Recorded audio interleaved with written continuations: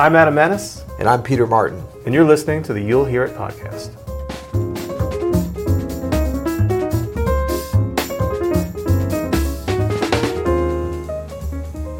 Today we're going to give you 7 great standards you don't know. Now, you don't know me. How do you know I don't know these? Now, this for the audience. Oh, for the audience. Yeah, yeah. Well, we don't know you, so if you know these, sorry. We're both so accusatory and apologetic at the same time. We're getting cocky on this podcast. That's right. Okay, so these are, well, if you do know them, good for you. That's but right. if you don't know them, shame on you. No, I think the idea is these are less jam session-y standards. These are more like, I mean, good jazz musicians probably know all of these. That's true. And have played them at least. So these are definitely some of like the next level standards that you may want to get in your repertoire. Yeah, and actually, now that I'm looking, there's at least one on here. Not only do I not know, I've never heard of. So, Really? Yeah, I All think right. so. Let's start out with "I Cover the Waterfront." It's a great tune. Great tune, going way back. You know, a lot of times where, I mean, definitely a standard. I always think about when I first heard Louis Armstrong and got into some kind of older stuff. I was lucky because this trumpet player in New Orleans kind of hit me to a bunch of, like, I'd heard Louis Armstrong. I was like, oh, he's corny, What a Wonderful World or whatever. I was young and dumb. And he's like, you need to check these. You need to go back further and check these. I was like, go back further? Oh, hell's no. Yeah. But he like gave me a bunch of tracks like Dinah and I Cover the Waterfront. I Got a Right to Sing the Blues. Mm-hmm. And, like, I really it just drew me into Louis Armstrong. And then I started thinking about, man, this is like 1932, 1928, the hot fives, the hot sevens, that stuff. And like really listening to the soloing and the phrasing of what he was doing. Now, everything around him was pretty corny sometimes, or dated. I shouldn't say corny. Yeah. But I mean, how that's when I really heard how ahead of his time was, and just got into his voice and his phrasing, and started to really understand, how much he laid out everything that we did in terms of jazz, taking standard tunes and making them jazzy, quote unquote. I feel like I've heard this tune recently. Now, where would I have heard this? Well, it was on my mind because I played. Yeah, I did it. It's funny. I just did a gig and I hadn't played it in like 25 years or something. I recorded it years ago. It's a cool arrangement you have though with the trio. Yeah, and it was kind of Oscar Peterson.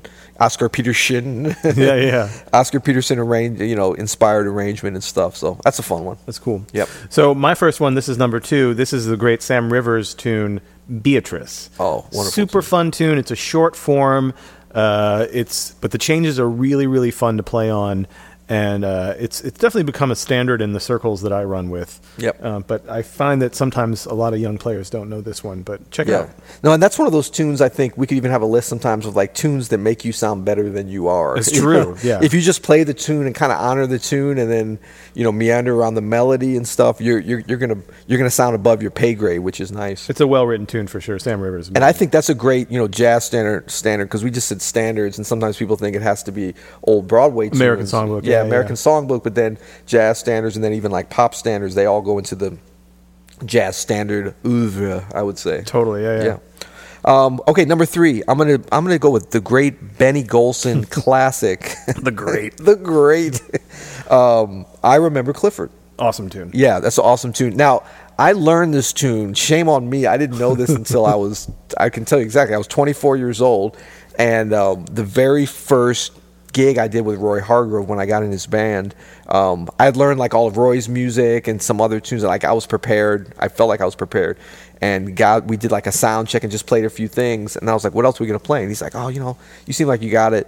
And then he kind of sat at the piano. He's like, we might do this. I've been kind of thinking about I Remember Clifford. I was like, whoa, I don't really know that. And he's like, I'll show it to you. And he just like sat at the piano and taught it to me. Awesome. And like I remember that tune. There's nothing like being taught a tune like when you know you have to play it later that night. But that's when I learned it, and the melody and the changes and everything. So I've always loved that tune. I mean, and if we're talking about jazz standards here, Benny Golson's whole songbook is just an amazing collection of jazz standards. They really, talk about like getting you to sound good as a jazz musician. Right. If you learn, all of his hits, even, which some aren't even played that much, but they're all so good. Well, and I think that you know what it is, this list, I just realized what we made, this could almost be like these are tunes you can't just call on a gig and assume that even good players are going to know them. That's true. What this basically is. It's true. Yep. Well, that takes me to number 4, and that is the great ballad. We're doing a lot of greats. The Great. The Great. No, this is by a really quirky songwriter named Matt Dennis. And this is a ballad called Everything Happens to Me. I played this for years with a particular singer that I used to play with, and she just killed this song. And it's one of these lyrics that you can only really go through the lyrics one time because there's a bit of a punchline at the end of it, right. you know? But he wrote some really interesting stuff. Junior and Julie is another one that's really interesting. So Matt Dennis, check it out. He actually has a really quirky album that he did of his own stuff. As a weird dude, but a decent piano player and a really great composer and songwriter. Check it out. Everything Happens to Me. Didn't Miles record this on like one of the working, steaming, relaxing, I think he did, cooking or something? Yeah, I vaguely remember. I don't know that one. I've heard it. I've never played it. It's a beautiful tune. Nice. All right, next I'm gonna go with what is this? Number 5. This Masquerade Is Over. Cool.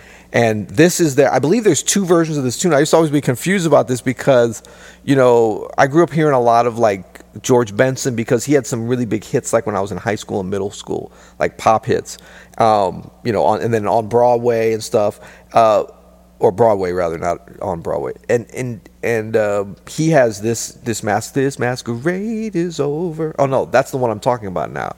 See, I'm getting so confused. I just confused myself. 7 great standards Peter doesn't even know. This one, I know this might not come through, but this is the one I'm talking about. It's beautiful. Nancy Wilson. This is actually Joe Zawinul, I believe, on piano. This is the Cannonball Nancy Wilson.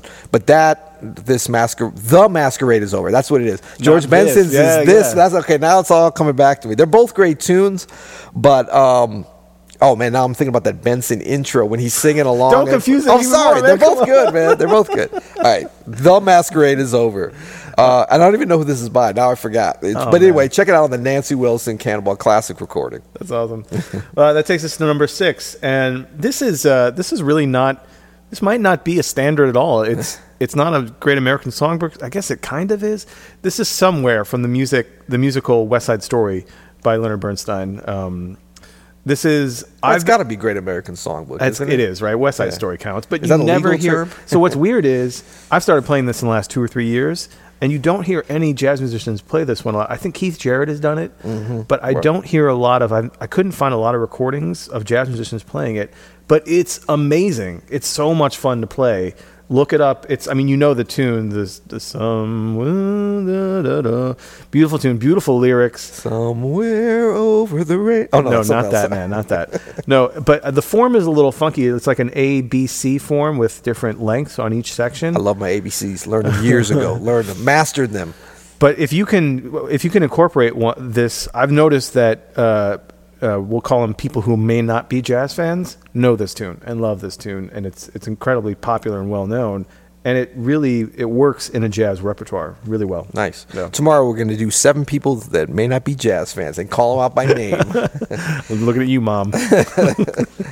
Okay, well that brings us to number 7, and I'm going to call a little bit of an audible here just because Billy Strayhorn's on my mind from yesterday's episode, and go with UMMG. Nice. And this is Upper Manhattan Medical Group, which is kind of a healthcare scenario, right? A healthcare scenario. And apparently he wrote this, I'm just thinking about in the book, like he was very ill at the end of his life. Yeah. But he was such a consummate artist and creator and creative force. He was writing, he was in the hospital, very ill and was still writing and stuff. So he kind of used some names. And you would think this is a really dark. He also had a song called Blood Count, and that's like a very pensive, poignant ballad. But this UMMG is actually, like just a great kind of blowing tune. That's a swinger, right? It's a swinger, kind of AABA, B, booty, dee, a really fun tune to play. And there was a time in the kind of mid or the early 90s in New Orleans where this was like actually a standard that you had to know on a gig.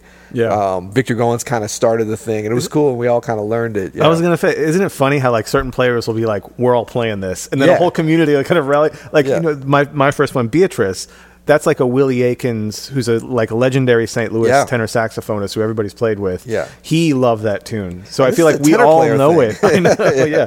We all know it in this town, but Yeah. sometimes, yeah. Yeah, around that time, it was the kind of lesser known ones that I realized when I left New Orleans. I would call these tunes, and people were like, I don't know, the UMMG, what is that? You It's know, great. Regional standards. Regional That's dope. standards. 7 regional standards. You don't know unless you're from there. Yeah, cool. So, all right, well, that's good. If you don't know them, you should know them, and you don't know them, so You'll hear it.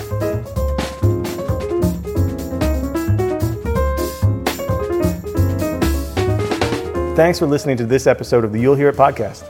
you can go to you'llhearit.com to get more information, submit a question, or just say hello. Wait, you can do that? Absolutely. All right, and if you like what you heard, please leave a review and a rating below. Thanks.